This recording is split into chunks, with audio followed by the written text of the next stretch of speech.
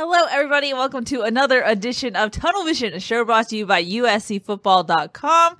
I'm your host, Keely Orr. Not sure what Ryan Abraham is doing over there. And the one laughing is Shotgun Spratley. I don't know what to do with my hands.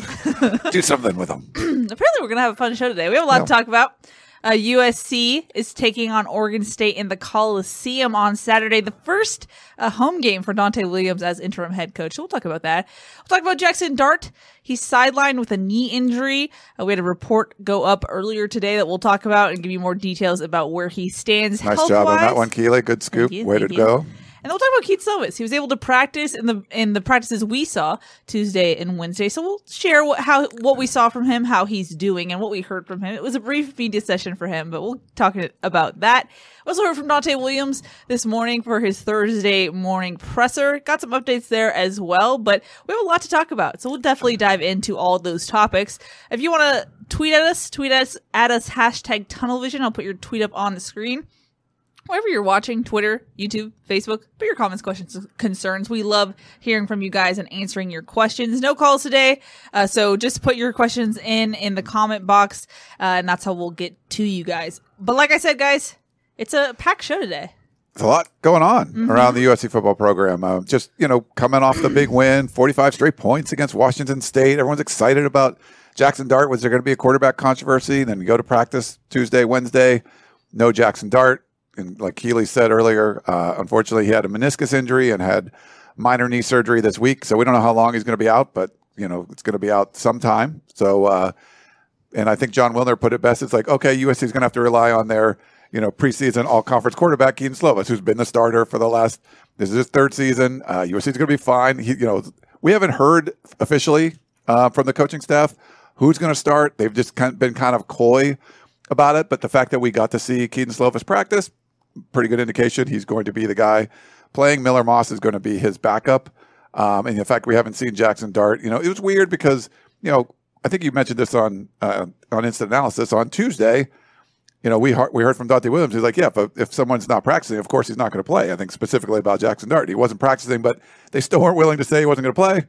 But obviously he's not going to. But I know USC fans were all in on Jackson Dart. Don't forget all the great things that Keaton Slovis did. USC is going to be fine. They got their starting quarterback, and Miller Moss, I think, is a very capable backup. So thin, obviously, with only 2 scholarship quarterbacks available, but USC should be fine with Keaton Slovis. Shotgun, what did you see from both Slovis and Miller Moss this week in practice? The biggest thing was that Slovis could move his neck. He suffered a neck injury in that game on Saturday. Neck injuries are very scary. The fact that he had to get x-rays on it, he could have had a broken neck.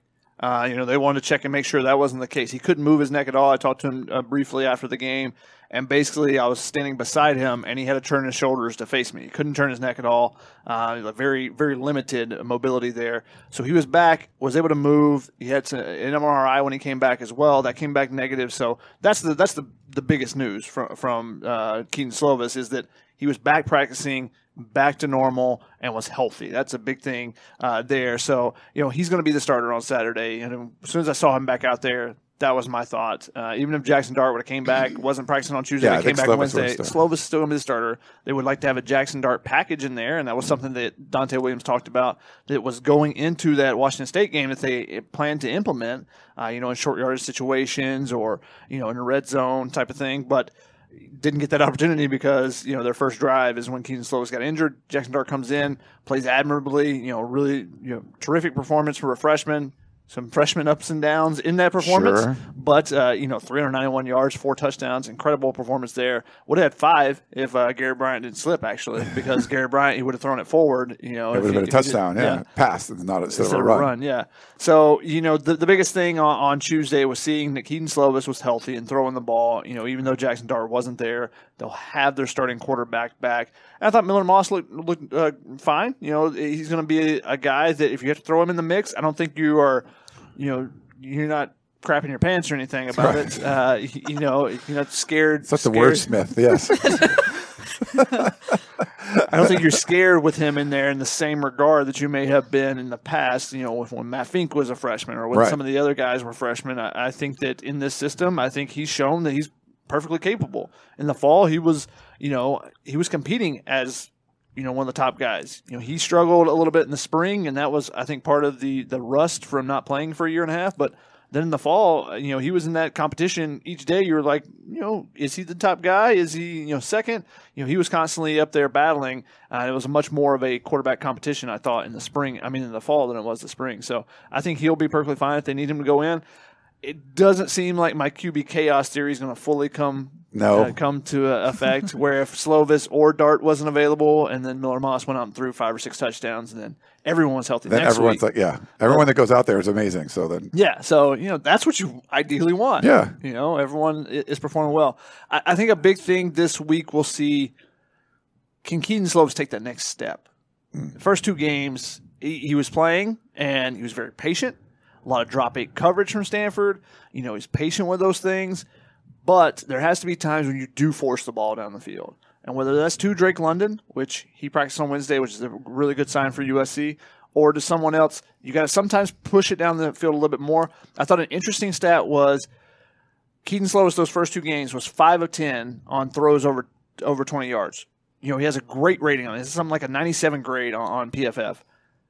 Jackson Dart was also 5 of 10 in 1 game. Wow. Just showing that he's taking more chances there than Keaton Slovis is. Now, part of that is the defense that Washington State played a lot more man coverage versus the drop 8. But there were opportunities in that game against Stanford where they could have pushed it a little bit more if they get a little bit better blocking up front too, from the tight ends and from those edge, taking on those edge defenders that are coming at them. Can I give a quick hot take? Sure. Tuesday practice. Okay, you guys were there early. Guys coming out of the tunnel. What I thought everyone was talking about is Jackson Dart wasn't there, right? He did not arrive. I thought the bigger news is not that Jackson Dart wasn't there. It was your starting quarterback that he came out in full pads, that he went in and he practiced the entire time. And it just seemed to be that got lost in the shuffle because the backup quarterback wasn't going to be there, So, I mean, I'm not quite sure I understand it all, but, I think USC fans should be like, okay, your starting quarterback's there. The guy was on the preseason Heisman list and all that stuff. Yes, it's not been the smoothest sailing so far, but I mean, I think you should have a lot of confidence if you're a USC fan just because your starting quarterback is still there. Yeah. Just to clarify some confusion in the comments that I'm seeing. So, Jackson Dart has a meniscus tear. He underwent surgery earlier in the week to fix that. Out of the 3 major knee injuries, ACL, MCL, meniscus tear, meniscus is the most, it's the least serious of the 3. So we don't have a full understanding of his recovery time right now, but it is not as bad as an ACL where you're definitely out for months and months. Shotgun, I know you dropped into the Peristyle thread and put more context. Yeah, I was reading up on the meniscus tears, and the interesting thing is there's 2 different ways to go about it. You can repair it, and that's basically stitching it back together, and that ends up being much better in the long run because the meniscus is kind of the cushioning that for the knee, for the bones as they can potentially impact. But then you can also, if there's a slight tear and a repair, sometimes a repair is not going to end up healing very well. There's not a ton of circulation at that part of the knee. Then you just go in and snip it. And so you can, basically, depending on the tear, and each one is kind of unique from what I've been reading. So, you can have a major tear, a very slight tear. You can make just a little tiny snip. You can kind of rub off the rough edges type of thing. Or it can be a full-on, repair. And if it's a repair, that's when it can be 3, 4, 5, 6 months type of recovery. If it's just a little snip, then it can be as short as, 3 weeks, I've seen. And, looking at some of the players, you look at some of the pro athletes that have gone through with it, and they're going to be allowed to push themselves back a little bit quicker than college players because, it's their bodies. They're making tons of money. You don't want to push, a college player back way too early. But like Joel Embiid had a slight meniscus tear and played through it in the playoffs this past year in the NBA. Now, he missed 1 or 2 games, but he was still able to play. He wasn't quite the same, didn't have the same explosion, but he was able to play. But I think it's going to be something that'll be – I think you're looking at it, and it could be 2 very different timelines, but I think the quickest timeline is like bye week. If it's only a 3-week type thing, then bye week is the earliest for Jackson Dart, and then the on the other end could be all the way to 2022. When he's back. So I think we don't really know because there's actually 2 different meniscus as well. There's a lateral and I'm blanking on it right now, but there's 2 different type, and which one you tear can determine the length of it as well. So there's a lot of different things that could be here that could be completely, it could have been gone in for surgery, one little snip, and they're like, okay, we'll have him back in a couple weeks type of thing. Or could have been in and you never know until you actually get in. So unless we can somehow find the doctor and see if they perform the surgery, we'll work on that maybe. Now, a lot of the questions are wondering what this means for a potential red shirt for Dart. Could he save his eligibility by essentially having this injury? Not that he planned it, but you know what I mean. I mean, you could redshirt. I mean, he's played? Did he play in 2? Did he come in for just the 1 game? Yeah. So I mean, he's got 3 more games. Yeah, he could play it if he comes back later and plays the last 3 games. He would be fine to redshirt. But I mean, I don't think that's as important right now. This isn't a video game where you're like stockpiling people. Like if Jackson Dart comes in and he starts next year, like he goes to the NFL and he like crushes it, he'd be like Sam Darnold. You redshirt 1 year and then you're gone after your 3rd year. So I don't think the redshirt matters all that much. If he's going to be the kind of star that many of the fans think he's going to be, I wouldn't worry about the red shirt because then he'd probably be gone 3 years either way, red shirt or not. And I actually asked Dante Williams about red shirting this morning because there's been a couple of freshmen that have basically played 1 snap in games. Now that's because they're on certain special teams, and those special teams only are getting in for a certain amount. But like a Zamarian Gordon came in as a reserve on the kickoff coverage unit. So he played 1 snap. Well, he's got 3 games left now that you can play. And it'd be great if he can get in on defense in a game like that. Yeah. And then they got a lot of young guys in, and that's great for them to get that experience. But if he only gets one play here, and sometimes guys don't get to their 4-game limit. But, if you somehow lose a couple safeties and he's thrown in, now you get in that Keenan Kristen area where you go, did we use that game too early? How many games do we want to play him? Who's back healthy? And Keenan Kristen, they decided not to use that red shirt, a couple years ago, and kept running with him. But that's kind of the limbo that you're in with a quarterback like Jackson Dart, who we think has the potential to be special. You're not going to worry about it. Yeah, that's not. I wouldn't worry too much about redshirting or not, especially because of how coveted quarterbacks are in the NFL. Yeah. Guys go out early, so guys usually get to 3 years and start looking and seeing, all right, where's my draft status? If I'm a potential first-round pick, then I'm gone, just because there's so much money on the table for those guys. Yeah. Now, as far as other injury updates for USC, we didn't see Drake London practice on Tuesday. He was limited to conditioning, but he did come back on Wednesday. Shotgun, what does that mean for this wide receiving group? Obviously, it's a good thing, given that London is such a beast. I mean, we don't like to guess on injuries, which is why it's usually much better for the coaching staff to explain what the injury is. All indications were concussion protocol. Yeah. Everyone looking at that. He left the game early, came back with shades on at the end of the game. Just seeing the replay and what it looked like. The fact that he's back practicing is huge because it's not like maybe he twinged his ankle again. Once you come back from concussion protocol, you're basically back. Yeah. Now, the hope and the prayer is that you don't go back into concussion protocol ever, you don't have to worry about that. But so him being back means he should be available on Saturday. Yep. Now, as far as USC, sorry, Ryan, were you wanting to? No. Yeah, okay. He's not someone that you're worried about practicing. Like, he didn't practice on Tuesday. I'm not sure he's going to be able to play. That's like, no, he's fine. Know what Drake London can do. And that's even one of the things that Dante Williams said. I think Monday. They're all blurred It's together. blurring, yes. But he said, if he's not able to practice this week, that's not the worst thing because he's had so much usage the first couple of weeks that, give him time to rest the body. Because even in practice, he doesn't shy away from contact ever. Goes hard. He goes, if a DB's coming up and they think they're just going to give a little thump, he's giving that thump back. So, just rest the body up for him a little bit and give him a little bit of free time this week. He got some routes on air and stuff, and that's really all we could see because it was the first 50 minutes on Wednesday. But just seeing that is a very positive sign, I think. Mm-hmm. Now, Shotgun, I know you study games extensively. I'm curious what your thoughts were on USC's offensive line performance against Washington State. I know you got to talk to Liam Jimmons. I talked to Clay McGuire, but I'm just curious what you saw. As I continue to watch it and going back, and I'm pretty deep into studying it right now, is that the offensive line wasn't good enough. But they're also getting a little bit of bad rap. They're not getting a lot of help. The tight ends are they're not getting the job done at all. And it's devastating both the run game and at times the pass protection as well, too. When they keep them into pass protect, you've seen guys get blown by at times. You remember they get the goal line stand, they try to run the ball 2 times in a row, and you go, wow, they didn't get a yard at all. The offensive line's got to do better. There was a pretty big hole on one of them if the skill players, the 2 tight ends and the wide receiver, were blocking.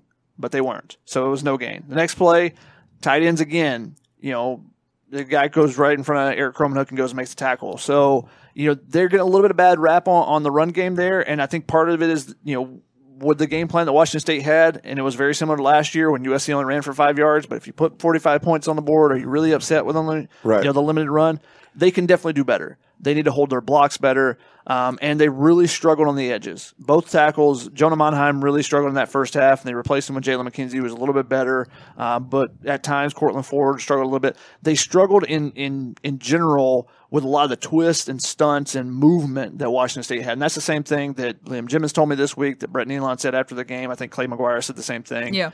So that's something they really were working on this week, and they're trying to get that cleaned up because, as much as they struggled on it early in that game, you're going to see it from Oregon State. You're going to see it next week in Colorado. Yeah. They're going to make you prove that, okay, we got that fixed before they stop doing it. So I think the offensive line gets a little bit of a bad rap from that game, but they've got to be a lot better too. They got they should have been better prepared for that. And that was one of the things Liam Jimmons said that stood out to me. He said that they just weren't they didn't do enough reps against that type of defensive front. So that it took them a little bit of time to get adjusted to it. And two quarterbacks getting hurt. That's not going to go well either. So I mean, that's what I thought was interesting from Clay McGuire. He basically said they didn't play hard enough. They didn't play hard enough, and they didn't prep them well enough. And he was like, maybe we went too lax on them in practice, but they didn't give the effort that is required. And so I thought that was an interesting and blunt moment from McGuire. That's baffling that would be said in like a week where you fired the head coach. Like, this is like if there's any week you're going to be like, hey, dude, we're going as hard as we possibly can. It's the week your head coach gets fired. So that was a weird one. That didn't go over so well on social media when you tweeted that out, Keely. Yeah. And on the P. Yeah. Some don't. Yeah. One of the interesting things is Washington State was a much different game plan than they saw against San Jose State or Stanford. A lot of teams have decided we're going to drop as many guys in the coverage as we can. If we can get a little bit of pressure, that's great.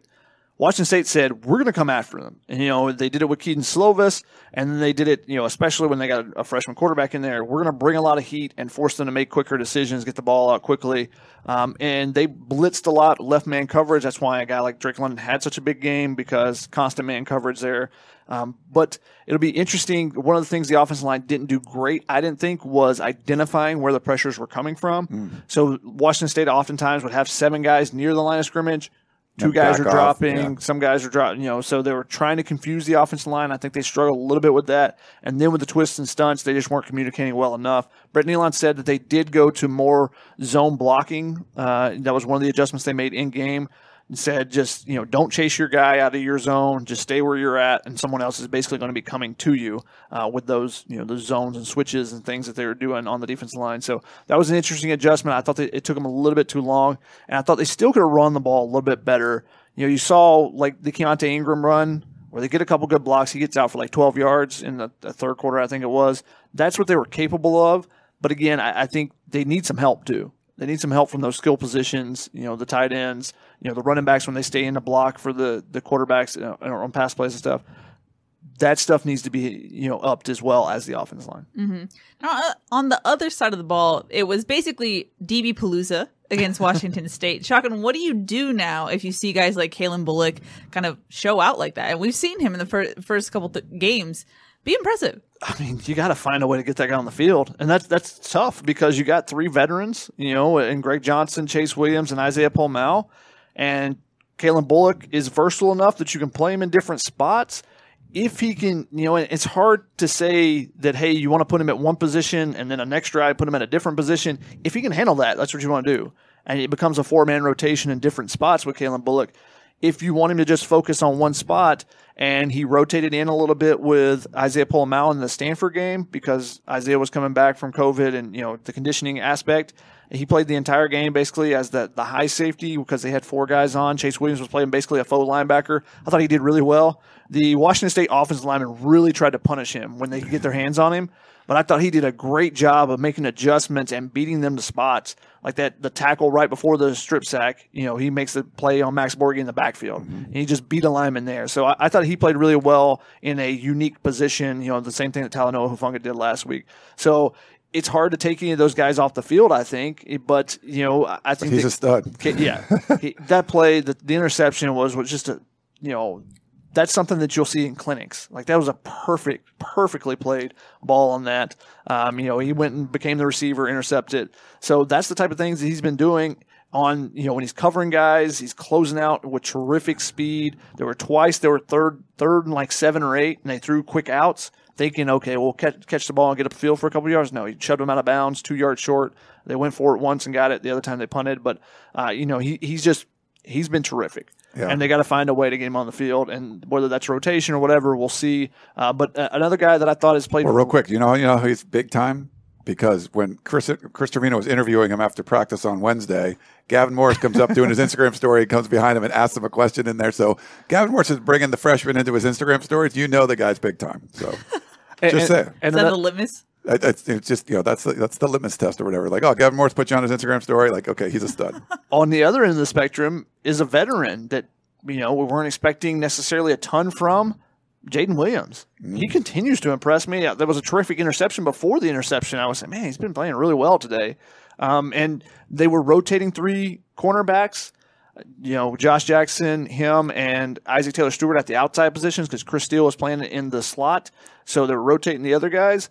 We'll see if he can find his way into some more opportunities because he played really well in the San Jose State game when he had some opportunities as well. So, he's an interesting guy to keep an eye on because he was kind of dropped down the depth chart and, an older guy. And you think about some of those guys that come in and it's a new coach that didn't recruit them. And those guys oftentimes can be passed over. But he's continued to work and has done a terrific job. And congratulations on that first career interception for him. That was nice. Yeah, I mean, when people ask, like, what's the strength of the team, I go, I think it's the DBs. Like, there's a veteran starting group. There's a bunch of young players and, like, guys like Williams that can step in, and he's been around a while, too, and can play. So they just look like a lot of guys that can play in the secondary. Mm-hmm.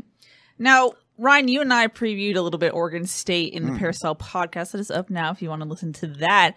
But we were saying this is not your normal Oregon State team. It's a little scrappier than usual, right? I mean, so Jonathan Smith, I think, pound for pound, one of the best coaches in the Pac-12 for what he does. The staff has been together. It's a cohesive unit. This is their 4th year all together. Now, I think they've had some opportunities to make strides forwards. It looks like this is a team that's improving. Chase Nolan now is the quarterback. If they started him the whole game, I think against Purdue, they probably would have won that opener on the road. But pretty good showing against a Big Ten opponent to open the season. I think USC is going to have their hands full with Oregon State. I mean, they can be balanced on offense. Nolan's been throwing the ball well. I think he's an effective guy. They've scored in the 40s the last 2 games against inferior opponents for sure, Hawaii and Idaho. But this is a team I think that can put some points up on. You're going to put pressure on your defense, put pressure on that secondary we talked about. And they can do some good things on defense and force some negative plays. And I think they're susceptible to give up some big plays too. And that's where USC's bread is buttered most of the time, making those big plays. But this USC offense has been able to be disrupted and not have the long drives or fail in the red zone. And I think this is an Oregon State team that can take advantage of that. So this is one of those things where USC just can't come in and sleepwalk through this game because you're probably going to get a pretty consistent view from Oregon State. Like it's going to be an above average showing. Like they're just well coached. They don't seem to like have real clunkers of games. USC can have some clunkers. So I don't think USC can have a clunker in this game and expect to win. So I think USC plays an above average game. They'll be fine. But I think they got to do that. And this is the first home game for Dante Williams. So I think it's certainly a capable opponent that can do some things and get some shots in. USC's a double-digit favorite in this one again. We'll see if they're able to, run them out of the Coliseum. They're capable of doing it, but will they? I don't know. We'll have to wait and see. So to give you some stats about this Oregon State team, they're number 3. They're third in the Pac-12 with scoring offense with 36 points per game. They also boast the number 1 total offense in the Pac-12 with 452.7 yards per game. They've only allowed 3 sacks this season, which is actually tied for first with USC. They've only allowed 8 tackles for loss, which is first in the Pac-12. So some stats there to give you some context about this team. But Shotgun, can you predict what this USC team will do at this point? Because I feel like we don't have a large sample size. That's a question you could ask for like 15 years now. Yeah. Okay, fair. Well, I don't know. Like even under Pete Carroll, and they're like, go to Oregon State. I guess you could predict because you'd be like, oh, when they go to Oregon State or Washington State, watch out. They don't play their best in those type of games. They don't get up for it. But since Pete Carroll, you'll see a team and you're like, I don't know, they might struggle with Cal this weekend. And they go up and like they get a punt block and just destroy Cal. Yes. That's what they're capable of any week. A team like Utah, Matt Fink, you're like, oh, they lost their starting quarterback. I don't think they can hang with what was number 3 Utah at the time. Yeah, number 4, something like that. Yeah, top. Yeah, you're like, oh, this is over, and then they just YOLO rated up like it's nothing. So they've been very difficult to understand and comprehend sometimes the way they played, but it is technically a new regime. Yeah. I guess you would consider it a new regime. Sure. It's the same coaches, but one guy's gone, so one guy's now leading, so maybe it's different. Anyway, I think that until they prove that they come out and lay a clunker, we can't say that they're going to do that. So I think I'm going to give them the benefit of the doubt for now, and we'll see. They've got to come out and play loose, though. That's the thing. They all were pressing in that first half. Every single coach we've talked to has mentioned that. I just think they were trying to do too much. All right, well, can't do that anymore. So does Dante make an adjustment to how he tries to hype the team up or how they, what they try to do coming out to, get going, get rolling a little bit versus last week? So that'll be something to keep an eye on as well. But I think they're fully capable of doing that. Yeah. They've got more talent. Do they have the talent in the right places? That's a big question with USC right now. I have a feeling special teams is going to play a role here. And we've seen some below average performances. It got better against Washington State. I feel like there's going to be like a big play. Like it's going to be exciting. Maybe a kick return for a touchdown, maybe a punt block. I feel like something is going to be really good on special teams. They did get the fumble recovery on the kickoff return against Washington State, but I feel like there's going to be a big play where it's not just like an average special teams day or below. Like it'll be an above average, like the field position, helping out, but also some kind of big play. So watch for that. That's just a feeling I got. We'll see. Alrighty, before we jump into questions, I just want to highlight, Shotgun, you got to ask Dante Williams some important housekeeping questions as far as personnel. What do you have to say to your Rapid questions? fire. Boom, boom, boom. Yeah, I just wanted to start off with it and be like, we haven't got updates on these guys in a bit, so let's go with it. Bru McCoy, Keenan Kristen asked about both those guys. I asked if Bru McCoy, if he expected him back this year, it said status is unchanged. I asked about Keenan Kristen because we haven't seen him the last couple of weeks. If you're a member of the P, you'll know why, because we've had that in the war room. Keely had that. But status unchanged. Both those guys, I think, are both currently suspended from team activities, so status unchanged. Yeah. And that's probably going to be the answer we get if we asked every 15 minutes for the rest of eternity until something changes. Status unchanged. I also asked about Frank Martin and Menanoa Tufono, who are two guys that we basically haven't seen at all in the fall since the fall. We saw Frank Martin, I think, one fall practice, and that was it. And Dante Williams said academic issues, which I don't think is actually correct on Frank Martin. I think he's working on his second master's degree or something. So I don't think it's an academic issue. Struggling with his thesis, maybe. I don't know what the maybe that's his issue. I don't know. But not with the team. Menanoa's not with the team. I was just trying to see if they're still on the roster, if they're still on scholarship, because we have our scholarship charts and everything on USCfootball.com. Asked about Solomon Tulialapupu. because we saw him. He was not dressed on Saturday. He held up the screen basically so that the press box couldn't look at USC signs. He and Nick Figueroa were the two guys that traveled that did not dress out. But this week, he wasn't back at practice either, as far as being a participant. He looked pretty down, just at practice. He just looked off by himself and upset about having an injury. So I asked if his knee had flared up, and he just said, Dante Williams said that, it's just dings, nicks. So he's not going to go in specifics about what a player is injured from. And then someone else had asked about Jackson Dart, and he said he's not practicing. We'll see on Saturday. And then obviously Keely has since broken the news that he had meniscus surgery. Yeah. Oh, Keely's muted Sorry, herself. I muted myself. My bad. Well, let's jump into questions. Yes. First one is from Ken, who says, "Where's Corey Foreman?" Currently, no. He played. He had 2 tackles against Washington State, right? So yeah, he played about 20-something snaps, which was the most that he's had. And so the first 2 games, he was basically in on one package, the pass rush package, and he subbed in a little bit because Drake Jackson got banged up in that San Jose State game. Stanford game, he didn't practice basically during the week, and the coaches have told us that, we can only give him as much as he can take as far as when he's at practice. And that's what Vic Soto has said multiple times is he'll play as much as, the much as he can take. So that's injury-wise, and then just knowing the playbook, knowing what he's supposed to be doing on those type of things. But he got a lot more playing time in this game. He was being subbed in and out for Drake Jackson, so he was getting some drives to himself, 3, 4, 5 plays in a row, which is the first time we've seen that. And he made a couple of really nice plays. Didn't have, the big explosive play yet, and I think that'll come. But I think it was good to get him, 20-something snaps on defense and for him to see that tape, go back, start studying it, and see what you can do better. But he made a couple plays. The very first play, I think it was, when he was in, just shoves an offensive lineman off the way and goes and makes a tackle right at the line of scrimmage. And, it was a grown man play. And you go, okay, that's what he's capable of. Let's see if we can build on that and if they can continue to get that type of performance from him. He had a couple nice plays where he's not going to get credit for anything. Like one of them, Jaden DeLora throws the ball completely out of bounds because he wanted to throw a quick slant. Corey Foreman jumps up. He can't throw the window. And then Chase Williams is on Jaden DeLora. So knowing that the pressure's coming from somewhere else, if I just get my hands up and get in the way, he can't make that throw. The other guy's going to get, those are small, subtle things where you don't get credit for a deflection. You don't get credit for a tackle or anything else, but you're the one that made the play. Yeah. So those are the type plays that he's capable of. Drake Jackson did that a couple times. The first touchdown that Washington State had, Drake Jackson read it, got his hands on it, but it still tipped right to Travell Harris, and he turns inside and was able to make the touchdown. But, those are the type plays he's going to watch Drake Jackson. I think he will probably watch that strip set and say, I want one of those. Get one of those. I want one of those. We got a question from Bob on Facebook who wanted to know who's on the depth chart after Miller Moss as far as quarterbacks. Walk-ons. Mo Hassan is out still. He was actually throwing the football around a little bit for some of the throwing lines, but he's not. He's going to be out for the year. Who's the walk-ons that's up next? The thing is, they got Brendan Costello from Oklahoma State, who is a scholarship player there, former Triton from San Clemente, followed Sam Darnold and then Jack Sears and became the quarterback then.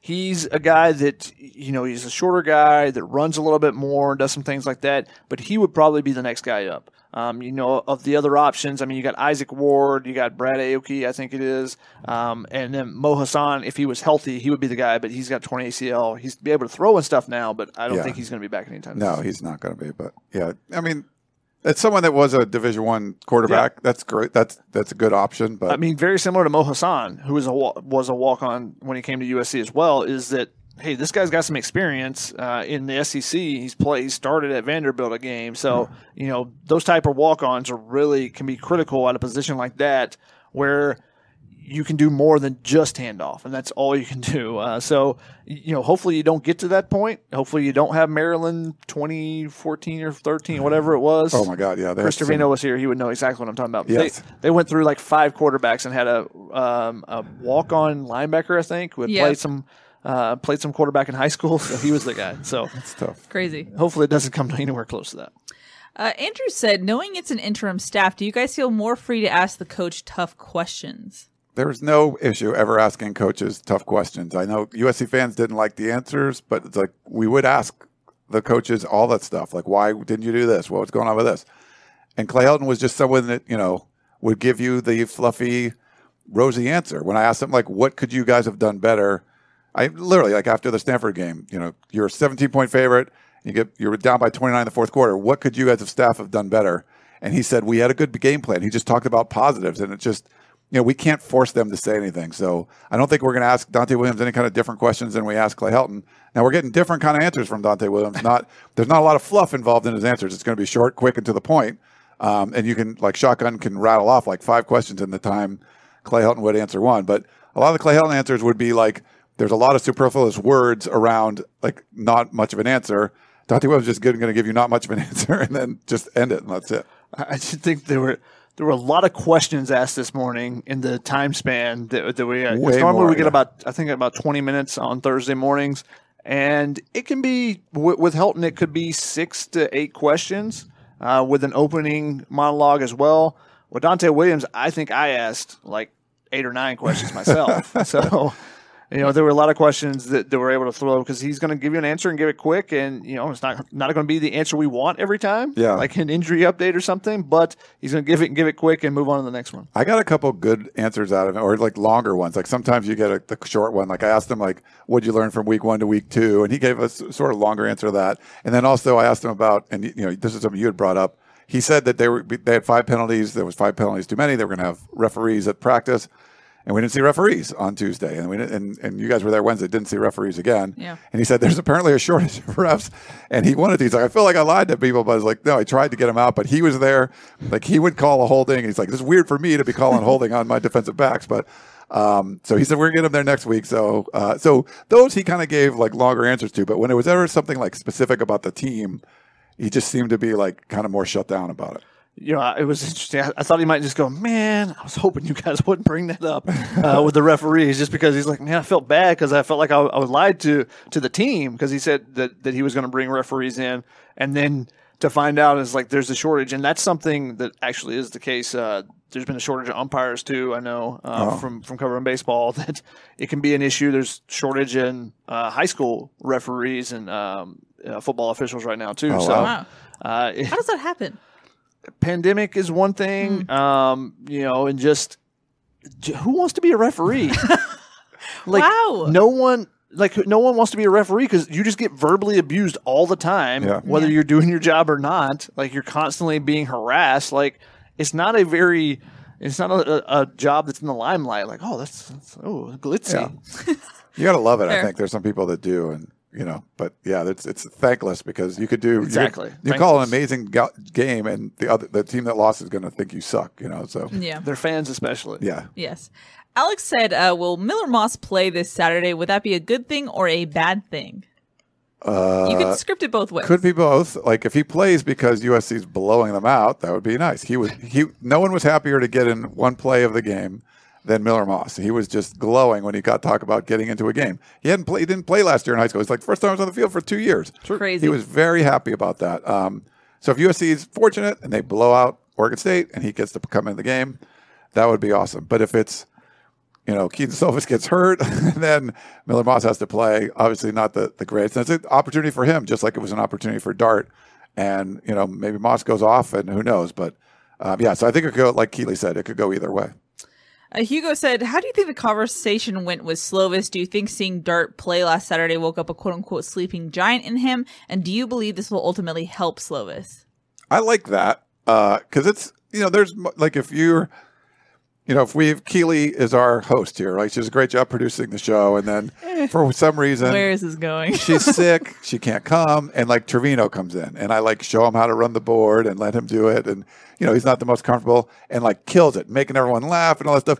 And Keeley's like, hey, that's nice that you came in and did a good job. But there's something that she's like, well, I'm going to make sure I do a good job the next time I sit down in that chair. Hey, I don't show up to practice complacent, Ryan. No. And I would the same sort of thing. It's like, you can get complacent if you're the guy. You did all the media tours. You were the the preseason award list dude, and you were media day guy and all that.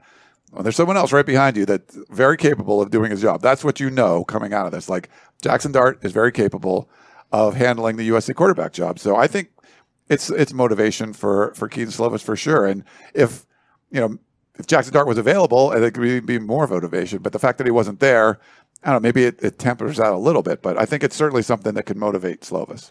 Yeah, I think that Sean Cody had a great point of view on this. He said when he was a junior, he was getting ready. He's on draft boards and stuff. He's got, he's on All-American watch list coming into the year. And Manny Wright, the freshman, comes in, 5-star guy, and, Sean's kind of, feels like he's resting on his laurels a little bit. Ed Orgeron gets on him and said, Manny's making plays, you better watch out. And he goes, okay, I got to turn it up to another level and take it to another level. And I think that's great. That's the whole competition aspect that you're always looking for. And if that is the case with Slovis, I think it's great. I think that's exactly what you're hoping happens from what happened last weekend. Slovis gets injured, Dart gets injured, Dart's not going to be available. You hope Slovis says, all right, I got to take it to another level. And maybe even looked at Dart and said, look at how much fun he's having. Look how free he's playing with it. He's not worried about it. He's pressing the ball down the field. I got to do that a little bit more and take some pieces from what Jackson Dart did in that game that Keaton Slovis was doing 2 years ago when he was a freshman. So if he gets back to that, you can press the ball down the field and not throw it into double or triple coverage like, the drop 8 stuff against BYU. That's the thing. So if he can take a little bit and then stay patient like he was against Stanford against their drop 8 coverage, I think then he has a chance to really take a step forward. But we got to see what happens with him if he's playing with that confidence and goes out there and just, slinging it around. Yeah. It'll be interesting to see what Oregon State does. They play more of a 3-4 kind of scheme. They could do some things like what we saw Washington State do where you're not sure where the blitzes are coming from. And, the problem is, remember that BYU game, sometimes BYU was dropping 8 and rushing 3, but they would do some stunts and, the 3 against 5 would win, and you can't have that. It was 3 against 7 on one play. They kept the running back in, they kept Cromanhook in, and they still got there. Yeah, that was one of the ones we pointed out on film study that week. It's that can't happen. No. So USC has to, you could double team every guy and have an extra safety somewhere for they've got to take a step forward from where they were last week. They played pretty well the first 2 weeks. The offensive line, the pass blocking in total. They got to bounce back from last week. And we saw some of the cornerbacks do that last week. Isaac Taylor-Stewart, Chris Steele. I thought they had really nice games against Washington State. Chris Steele's moves inside to the slot position. He's going against Washington State's best receivers are the two slot receivers, which is why they moved him inside. And I thought he had a really good game. And Isaac Taylor-Stewart, he was targeted twice, no catches. So those guys bounced back from struggling against Stanford. So now let's see if the offensive line can do the same thing.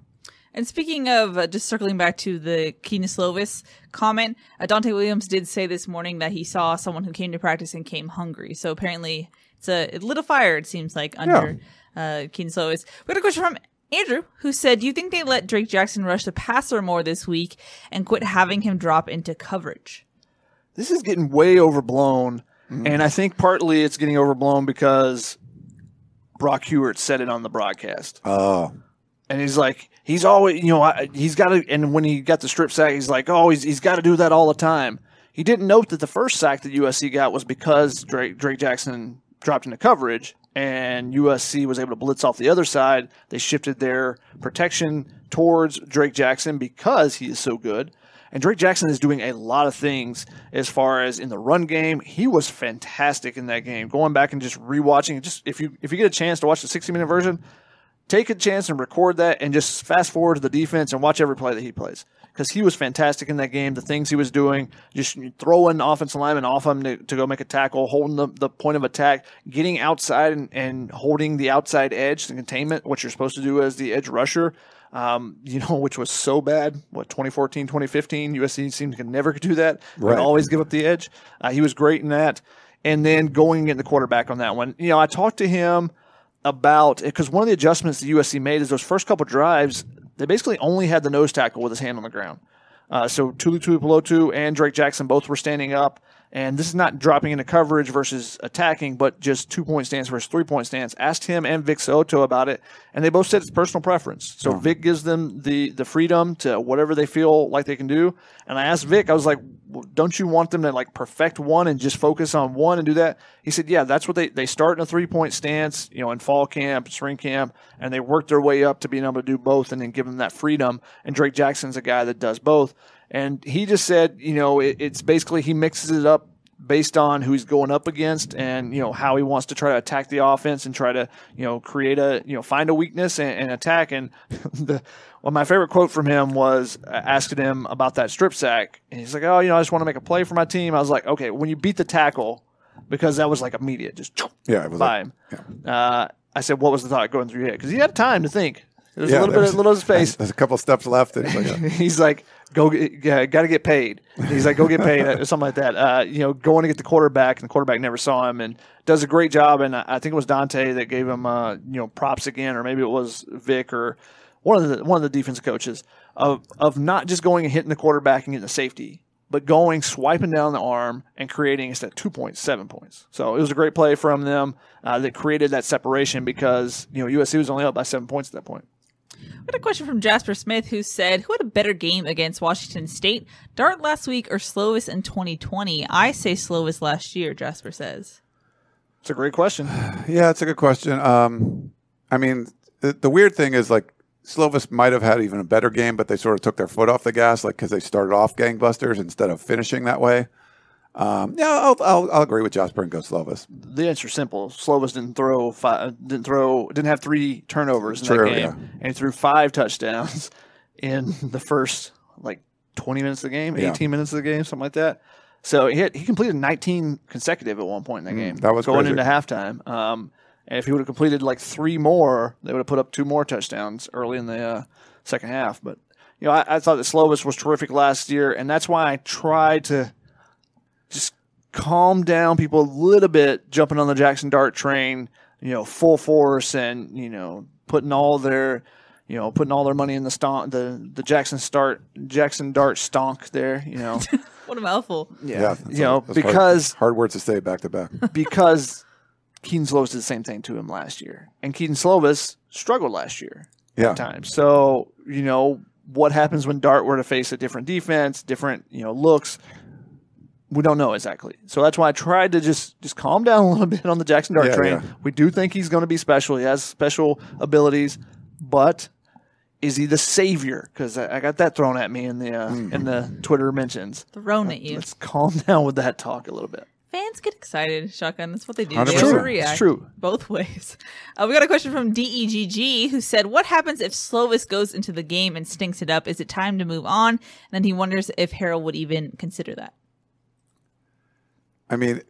So you're saying if the starting quarterback stinks it up, what's going to happen? I think about 2 weeks ago, if Slovis had a struggle, they weren't going to put in Dart, they were going to ride with Slovis. They're going to do the same thing. It would have to be really awful for them to go away with it. Slovis and Harrell are very close. I think Harrell has a lot of confidence in Keaton Slovis. So, I guess you look at him being like a wounded animal now because Dart came in and played well. Dart available or not, I don't think at this point, unless Slovis, if Slovis is starting, he's going to play. And if he has some struggles, I think Harrell's going to let him play through it. Is he a wounded animal because he got hit by a dart? Keely, why are you shaking your head at me? It was good, I guess.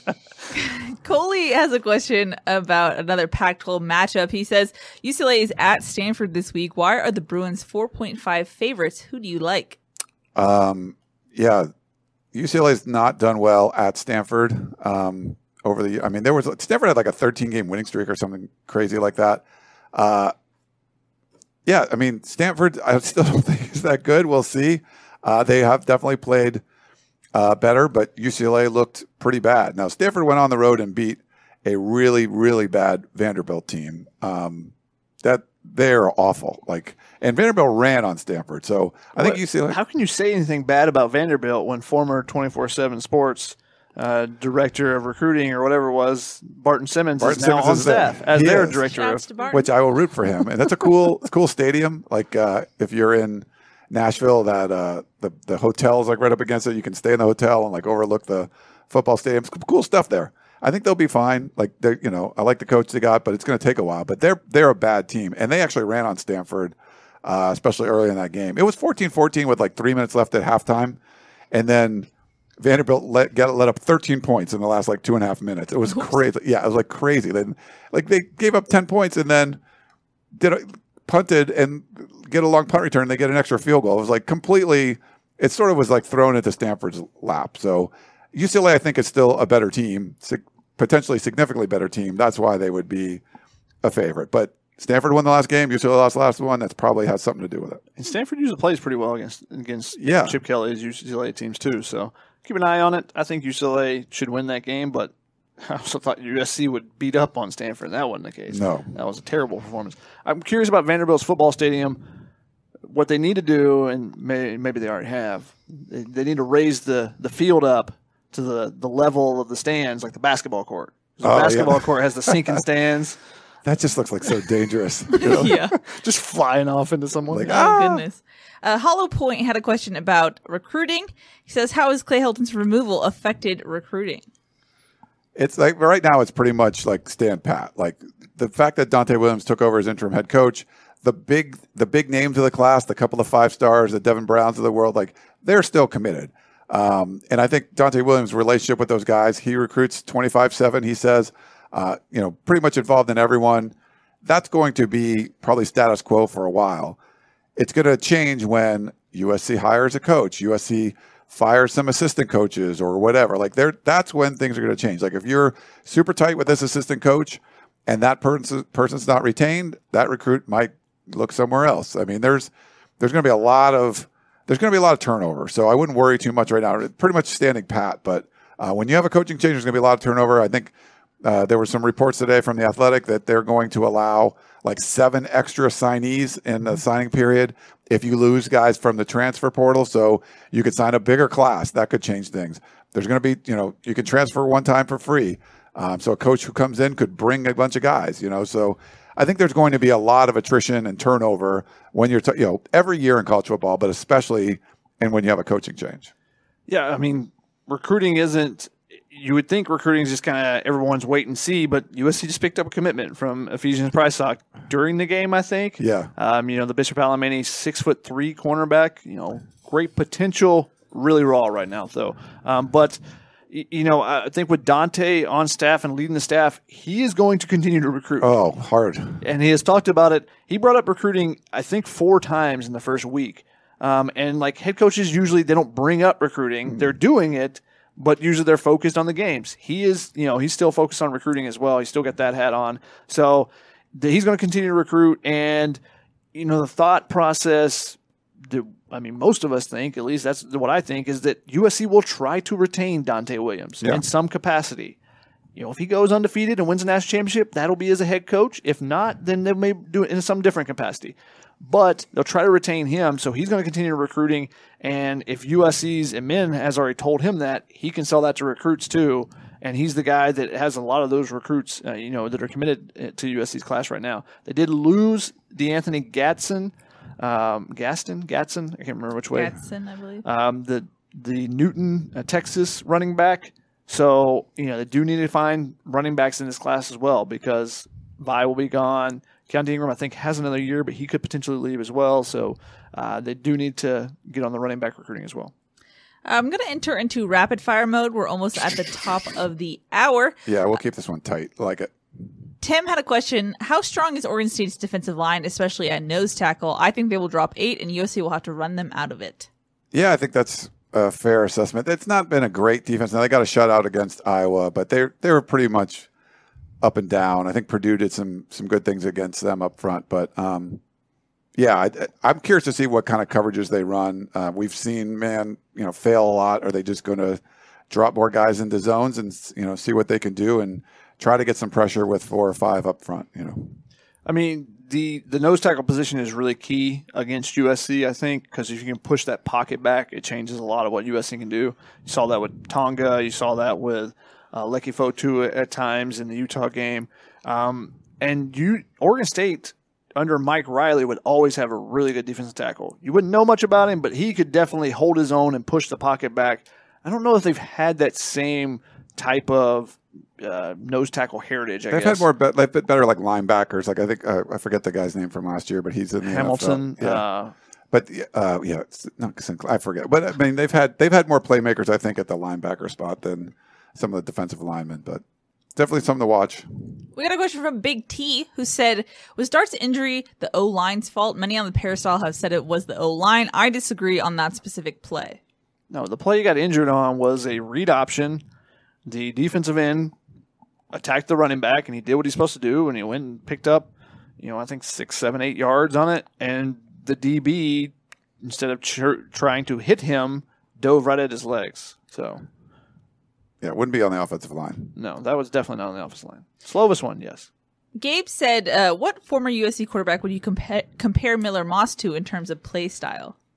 So people always bring up like Cody Kessler, but I don't think that's fair. I mean, he's definitely more athletic. I mean, in the spring it was Cody Kessler because he was checking down a lot. He was. But that was one of the things they told him after the spring is, hey, we want you to take more shots. So he did that in the fall. So I don't think that's an apt comparison. But you would know this better because it feels like I've only known like 4 USC quarterbacks because usually when someone takes over, they're there for like 3 years. And it's funny, like Kessler was actually somewhat athletic. Like he could dunk a basketball like when he was in like 8th grade or something. But we never really saw that. And maybe it was just what the offense was. But I think Moss is more athletic than that. But he's like IQ-wise, like he's a smart quarterback. I think he's you could compare him to Kessler that way. And I think he's pretty accurate and can, I think there's some definitely similarities with what Kessler, can do. But we saw him in the fall throw the football down the field more and make some big plays. So we'll see. Maybe we'll get an opportunity to see a little bit more of him, and fans can be enamored with him just like they were with Jackson Dart. Any more rapid fire questions? Get them in. We had a question from Coley who said, "Is it just me, or are we a bit underwhelmed by Arizona State? Will they improve this year?" Ryan, I feel like you always have the ASU hot takes. Yeah. Shotgun is answering visually. I mean, it was pretty much a clunker, right? I mean, they played 2 tomato cans, and then you play an actual team, and then it's just tomato cans. Yeah, they're just bad. I don't know. I mean, there's a lot of distractions going on with Arizona State, and having 3 coaches suspended, it's not super easy. Like there was, they had good candidates they could backfill with and stuff, but it's similar to remember when Clay Helton had to fire the defensive staff, and then you're preparing for the Holiday Bowl with strength coaches as your defensive line, things like that. Like you feel a little bit like that, even though these were kind of junior guys, but you can't ignore something that's as big as this NCAA investigation where there's news coming out every week. It just was announced this week, or one of the reports came out that they're going to start interviewing the staff members at Arizona State from starting next month. They really were focused. The NCAA was focused on the prospects that potentially visited when it was during COVID and they shouldn't have. And the NCAA has stuff they can hold over those kids because they could make them not eligible if they're not going to talk. So potentially damning testimony there. You're probably hearing more and more stuff about this. So to me, it's just like this cloud hanging over the program. And they, the first time they played a real team, they just didn't look that good. So we'll see. USC has to go on the road to play ASU. I mean, it could be one of the tougher games on the schedule, or by the time USC plays them, it could be, some disarray up there in Tempe. We had a question from Shotgun. Go for it.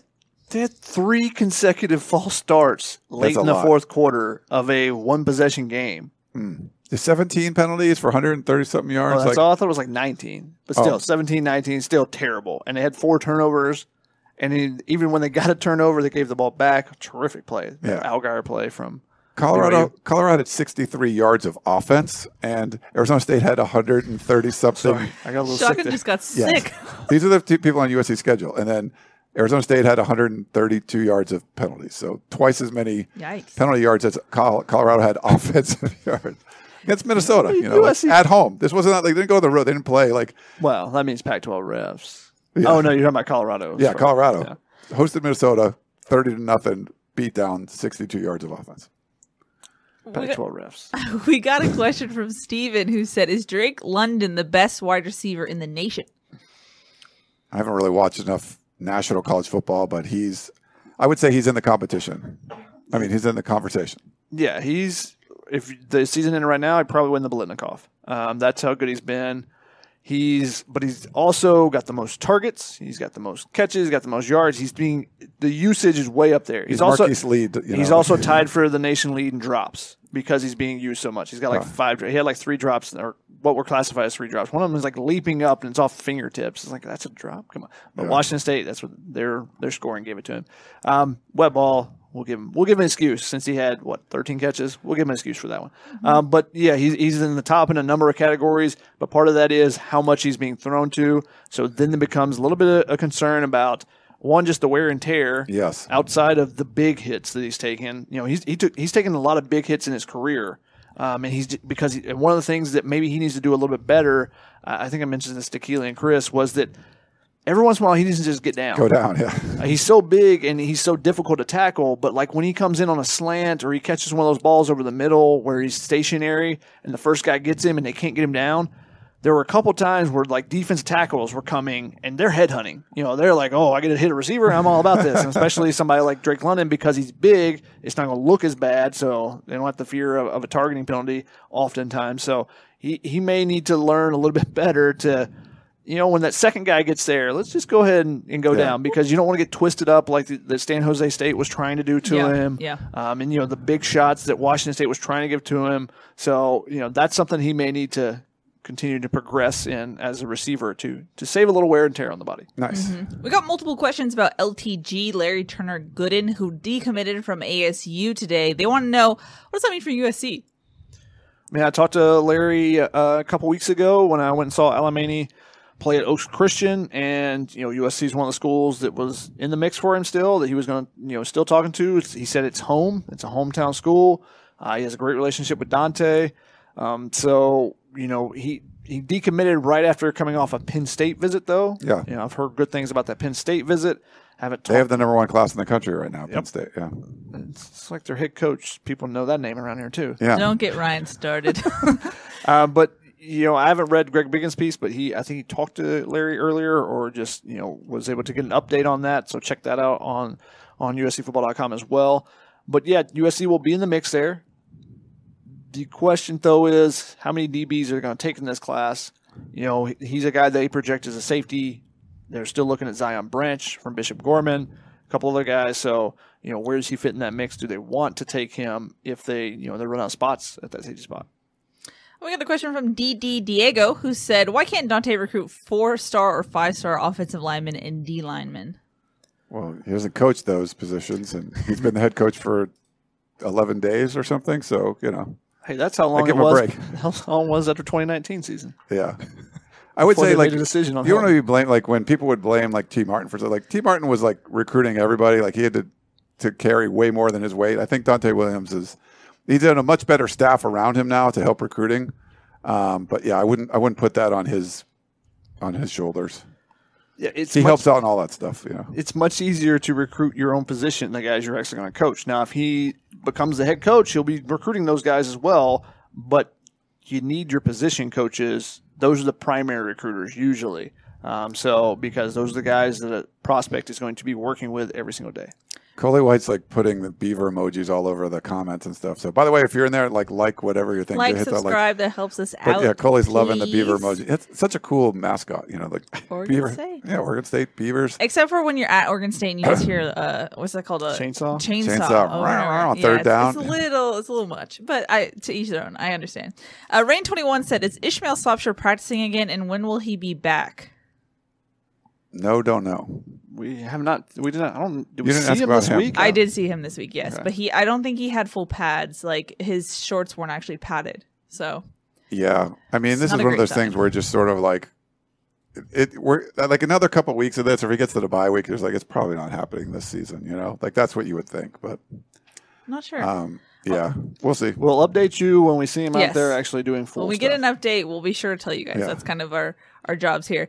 I just want to give a shout out to Andrew Hogue, who just asked really unique, interesting questions this week. First off, Shotgun, how many photos do you have on your hard drive? On my hard drive, I don't know how many. On my computer, there's like 25,000, which is why my computer's very slow right now, because I got to continue to get rid of them. But on my hard drive, it's a 5 terabyte hard drive, so there's a lot. Wow. It's got like More than 12. 6 to 8 years of photos on it. He also asked, do you guys feel like you ran out of questions to ask Kelton because you already knew the canned answer? I mean, it's funny when Dan Weber was with us before he retired. He's doing the columns again, which is great. Good to see Dan back. He got frustrated sometimes, just like, I just don't even want to ask any questions anymore, just because you felt like you weren't getting answers. And I get it. Sometimes you just, you try, but just weren't really able to get much out of them. But I don't feel like we ran out of questions. It was like, we kind of know what's going to be the answer. Yeah. I could ask that, but I know what he's going to say. Yeah. It was, you weren't going to get much. I mean, I stopped attending the post-game pressers because I was like, I probably get more out of other people than hearing what Clay had to say live. So, yeah. He also wanted to know, and Shotgun, I know this is something you've been begging for, merch. He said, Tunnel Vision shirts for sale soon? Question mark. We're working on it, maybe. Yeah, we could work on some of that. Also, people wanted a Tunnel Vision ringtone. It's intense, people. A ringtone? Yeah. Is that a thing still? People have ringtones? Do people talk on the phones anymore? Does your phone ring when someone calls people you? Just text now. I don't even talk on the phone. No one calls me. No one calls me. I use the phone for like I don't sound like my father. What I don't get is calls me like ever. I don't get a lot of voicemails. We get some, but I had set up my voicemail. Like so many people don't even set up their voicemail. I don't. Yeah. Like it's a feature. Like you don't want to. You just don't want voicemails. It's like nope. I'd rather. I think it's just like if someone gets my number, I don't want them to fully know it's me until I answer. Oh, okay. Privacy. Shotgun, you are a private man. You should understand that. Okay. I'm just saying. I'm going to take us out with the final question from Bill, and it'll lead us into our game predictions. He says, can you paint a picture of Saturday's game, USC's offense versus Oregon State's defense, and Oregon State's offense versus USC's defense? What can we expect to see on the field, and what do you predict for the score? Before you actually answer this question, I think I need to pick my hair out and go Bob Ross to paint this picture. Oh, Yeah, I like do that. it. Yeah. The fluffy little cloud. Yeah. I mean, I wish I knew. Like, I just don't. I think you're going to see Oregon State have some, drives that USC stymies, but have some successful drives too. And I think on both sides, if you can force some field goals as opposed to touchdowns, I think you can. Obviously, the more field goals in the game, it's going to be better for Oregon State. USC has to get back on that roll of like scoring on some big plays, but and not stalling in the red zone. I just think Oregon State's going to be a little bit better team of forcing them to make some of those mistakes and maybe convert a 3rd and 10. Where at Washington State they just didn't force that all that often. So I think it's going to be a closer game. I think it's going to be like a 35-31 kind of game for USC. So a win, but closer than maybe you think. I think USC's defense will play better than 31 points. I think they got something to prove after what happened in the Coliseum the last time. So I think the defense will play a little bit better. I do think it's going to be closer than people expect. This 10.5-point spread, I don't know where I want to go with that. Same. I'm around 10 points. So I think that Oregon State will cover. Maybe it'll be a late touchdown or something. Maybe USC will be up and they'll cover, but I think they'll cover. And it could be a very close game, depending on if we see a confident Keaton Slovis slinging it around or not. There's this wild ride. Like just for Washington State, you just didn't know. It was like 8.5 points or 9 points. I'm like, I'm just going to take the points. I was the only one that did. I ended up being wrong. The beginning of the game looked brilliant, right? It's 14-0, and then I was confident. It just like around. Yeah. I want to give a shout out to Big T, who has a merch idea. A shotgun baseball cap with stock neutral on the front. I'll buy. I love it. Perfect idea. So great. Stock Neutral Nation, we out here. Happy about we out here. Alrighty, that's going to wrap it up. We previewed it all. I know people came in late and were asking questions about Dark. We addressed it at the top of the show and in the middle if you want to go back and watch it. Be sure to like and subscribe. That helps us out. We'll be back on Sunday to recap the game. That's going to wrap it up for tonight. That's Shotgun. That's Ryan. I'm Keely. We'll see y'all next time. Bye.